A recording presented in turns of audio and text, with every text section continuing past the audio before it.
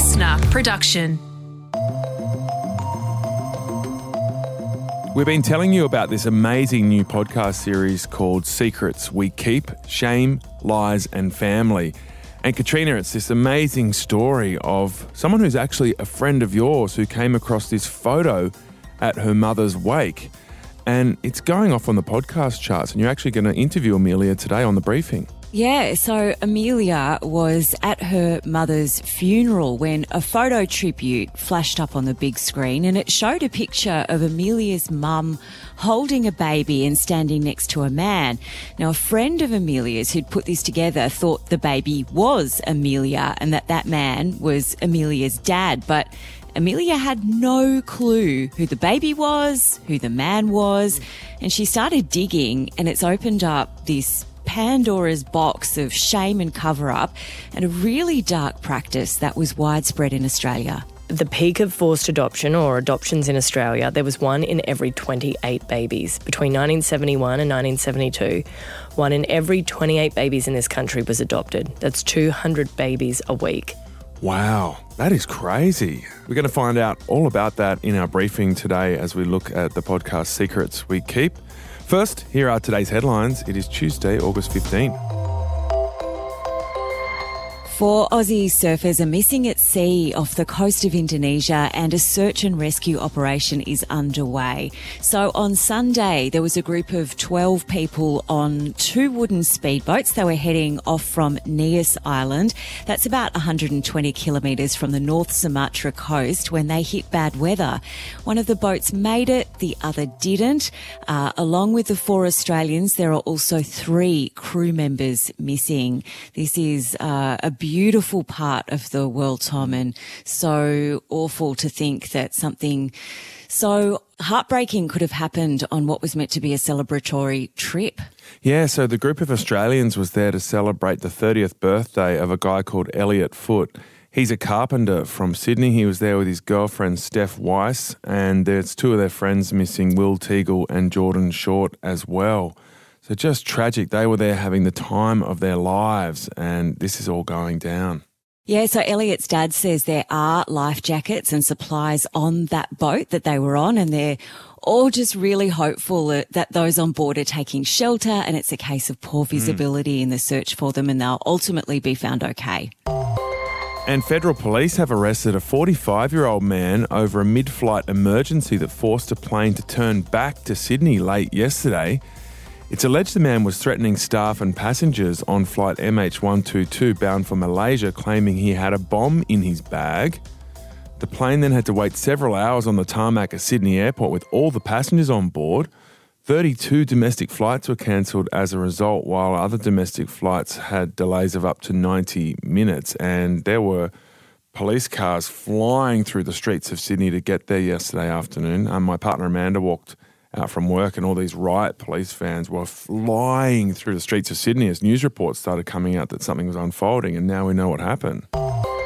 One Nation has dumped its New South Wales leader, Mark Latham, with Pauline Hanson temporarily stepping into the role.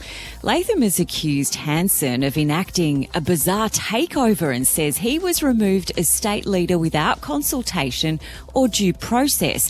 Hanson has said the removal was driven by the party's results at the state election. So it's all about the numbers, according to her, where the party's vote dropped by 14%. But all of this comes, Tom, after Hanson and Latham had that really big falling out over a graphic tweet Latham sent directed at Sydney MP Alex Greenwich back in March, and Greenwich has ended up suing Mark Latham for defamation over that. What an absolute shambles. They have 3 members in the upper house in New South Wales Parliament. So, they shouldn't be treated as a joke in New South Wales, but that's what they're looking like right now. And the woman who cooked the fatal mushroom lunch has given a written statement to police detailing where she got the mushrooms and that she also ate the beef Wellington pie and had to go to hospital herself. So Erin Patterson says she wrote this statement to police to clear things up. She says the mushrooms were a mix of button mushrooms from the supermarket and dried mushrooms she'd bought at least 3 months earlier at an Asian grocery store in Melbourne. She said the package of those dried mushrooms was hand-labelled. Now, as we know, the lunch resulted in the deaths of Patterson's in-laws and her mother-in-law's sister. She also addresses the food dehydrator issue, admitting that she dumped it at the tip and that she lied to investigators when she told them she'd done that a long time ago. She says she panicked. Yeah, she says she was at the hospital with her children discussing the food hydrator when her estranged husband, Simon, asked, quote, "Is that what you used to poison them?" And Erin Patterson says she then panicked, dumped the dehydrator at the tip, and she did that because she was worried she might lose custody of her children. Tom, there are certain stories that just grab the fascination of people. Everywhere I've gone, people have wanted to talk to me about this mushroom story. All right, Tom, I'm about to chat to journalist Amelia Oberhardt, who is the brains behind an incredible new podcast talking not just about a really big family secret in her own life, but one that's affected thousands and thousands of other Australians.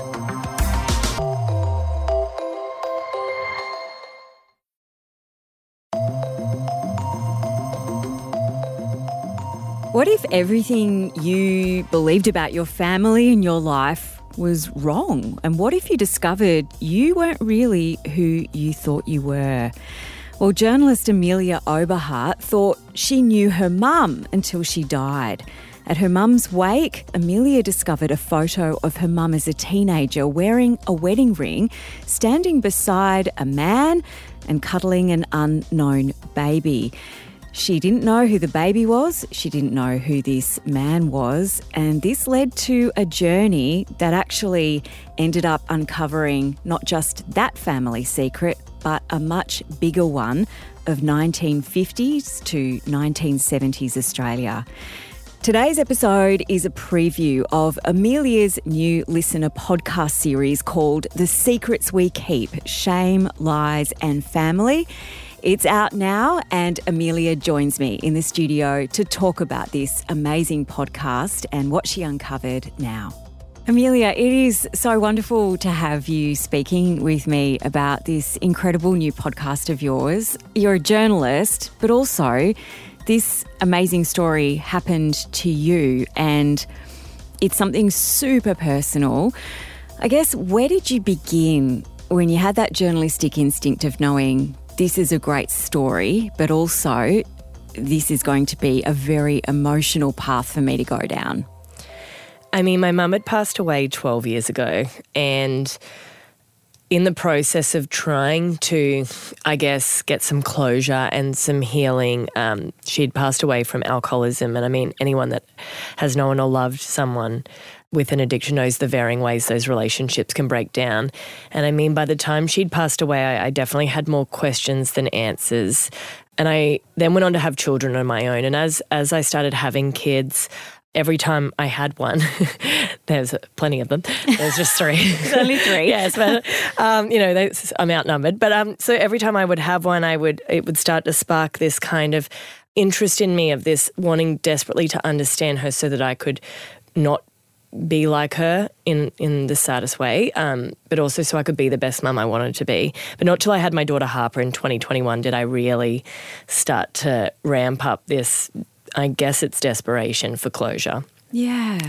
As I started to talk to people, everybody would say to me, "This happened to me. You know, I know someone this happened to. Oh, my uncle's actually my brother. Oh, well, my sister was my mum, or my cousin's cousin is this, or the next door neighbour disappeared for a year." Or I started to realise, wow, there is a way bigger story here than just mine, and a way more important one than just mine. I think there was a whole generation of women that had been told to sit down and shut up and never talk about it again.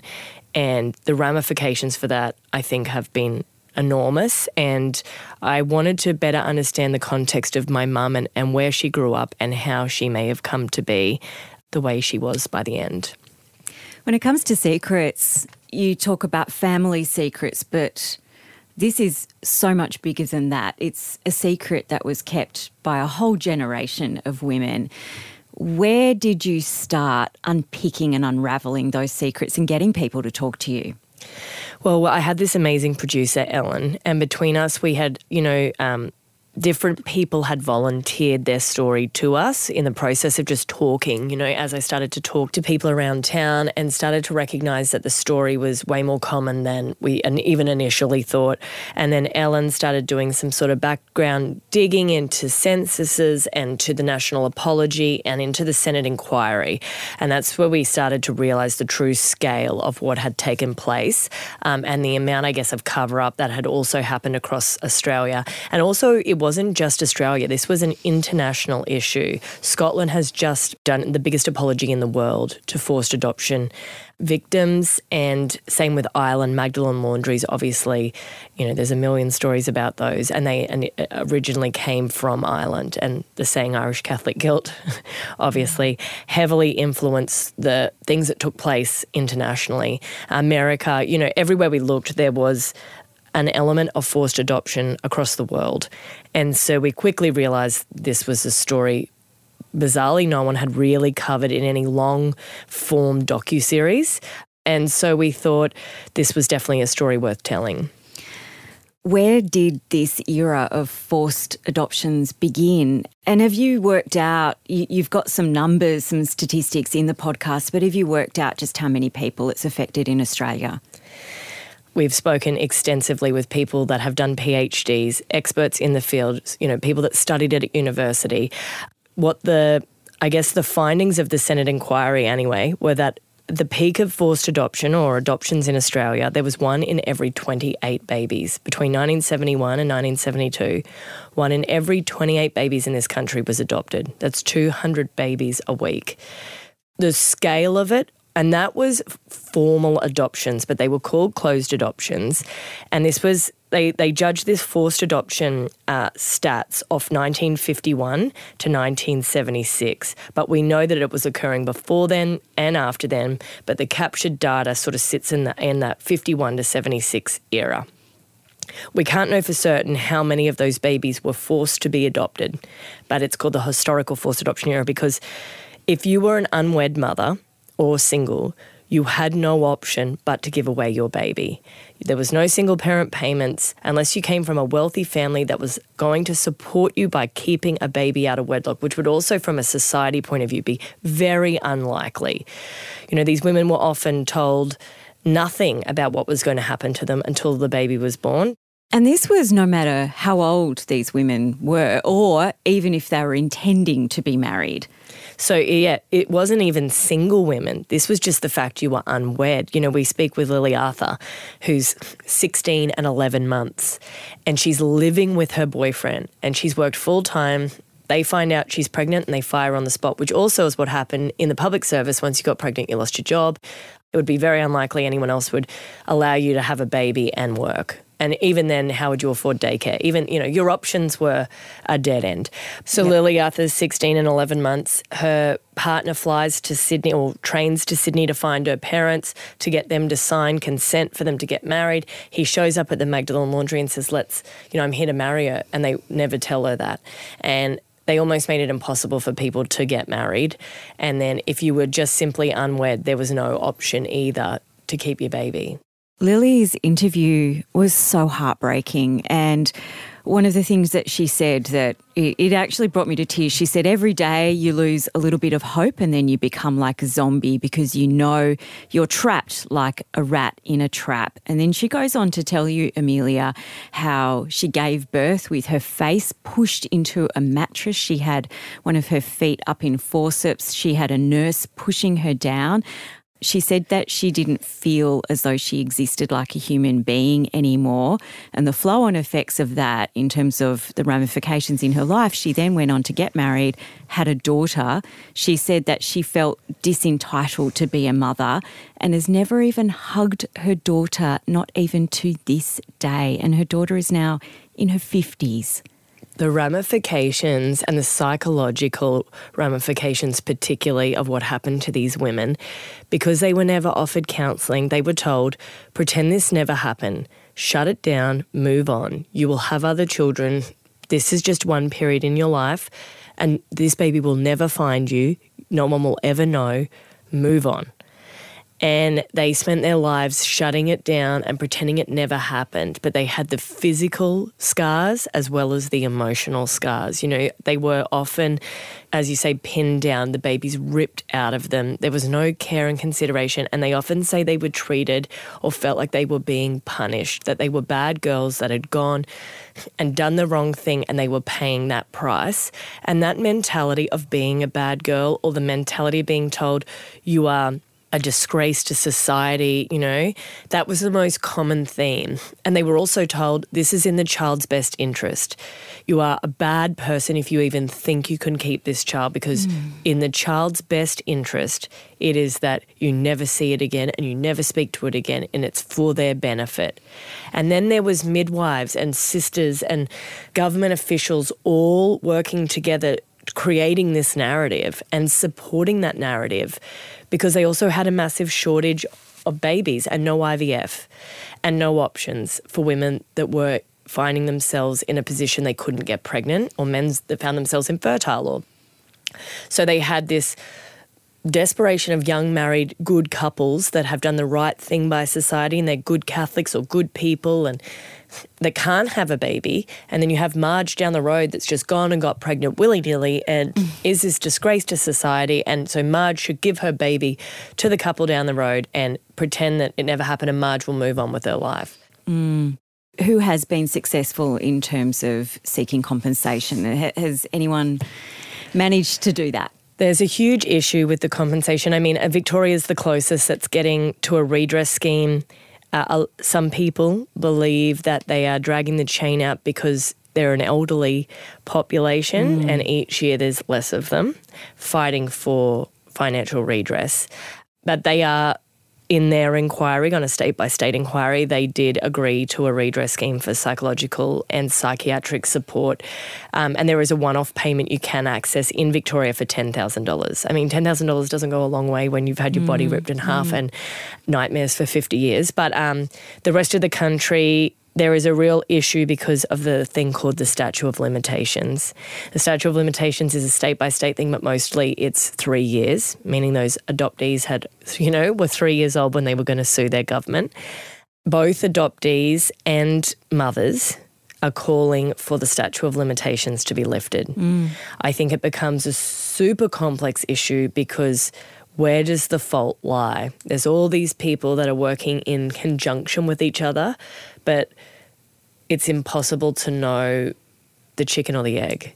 It all began with a photograph and a mystery baby. Without wanting to give the ending away of whether you found out the identity of this baby and the backstory of who this baby is or was, where have you landed? You said you wanted to understand your mum better. Do you feel like you do now? 100%. I mean, I think if I'd gone on this journey privately, I would have landed in the same spot I am publicly. But I think the important part about putting it publicly was that I have this deep level of understanding and compassion for her. And I thought if this podcast, being on a public forum, enabled someone else to listen and to feel that they could, sorry, I get really emotional, but if it could encourage one mother and daughter or child and mother or sisters or anyone that had questions they needed answered, or anyone that needed to have a hard conversation, if it encouraged that and it changed the outcome, then it was always worth it for me. And I mean, my mum won't ever come back and that outcome will forever be what it was. But I feel at peace, and I feel going forward with my own children, I will be a different mum because of this process. That was Amelia Oberhart, who's the host of the new listener series, Secrets We Keep, Shame, Lies and Family. It's out on the Listener app or wherever you get your podcast. There's a new episode that has just landed today.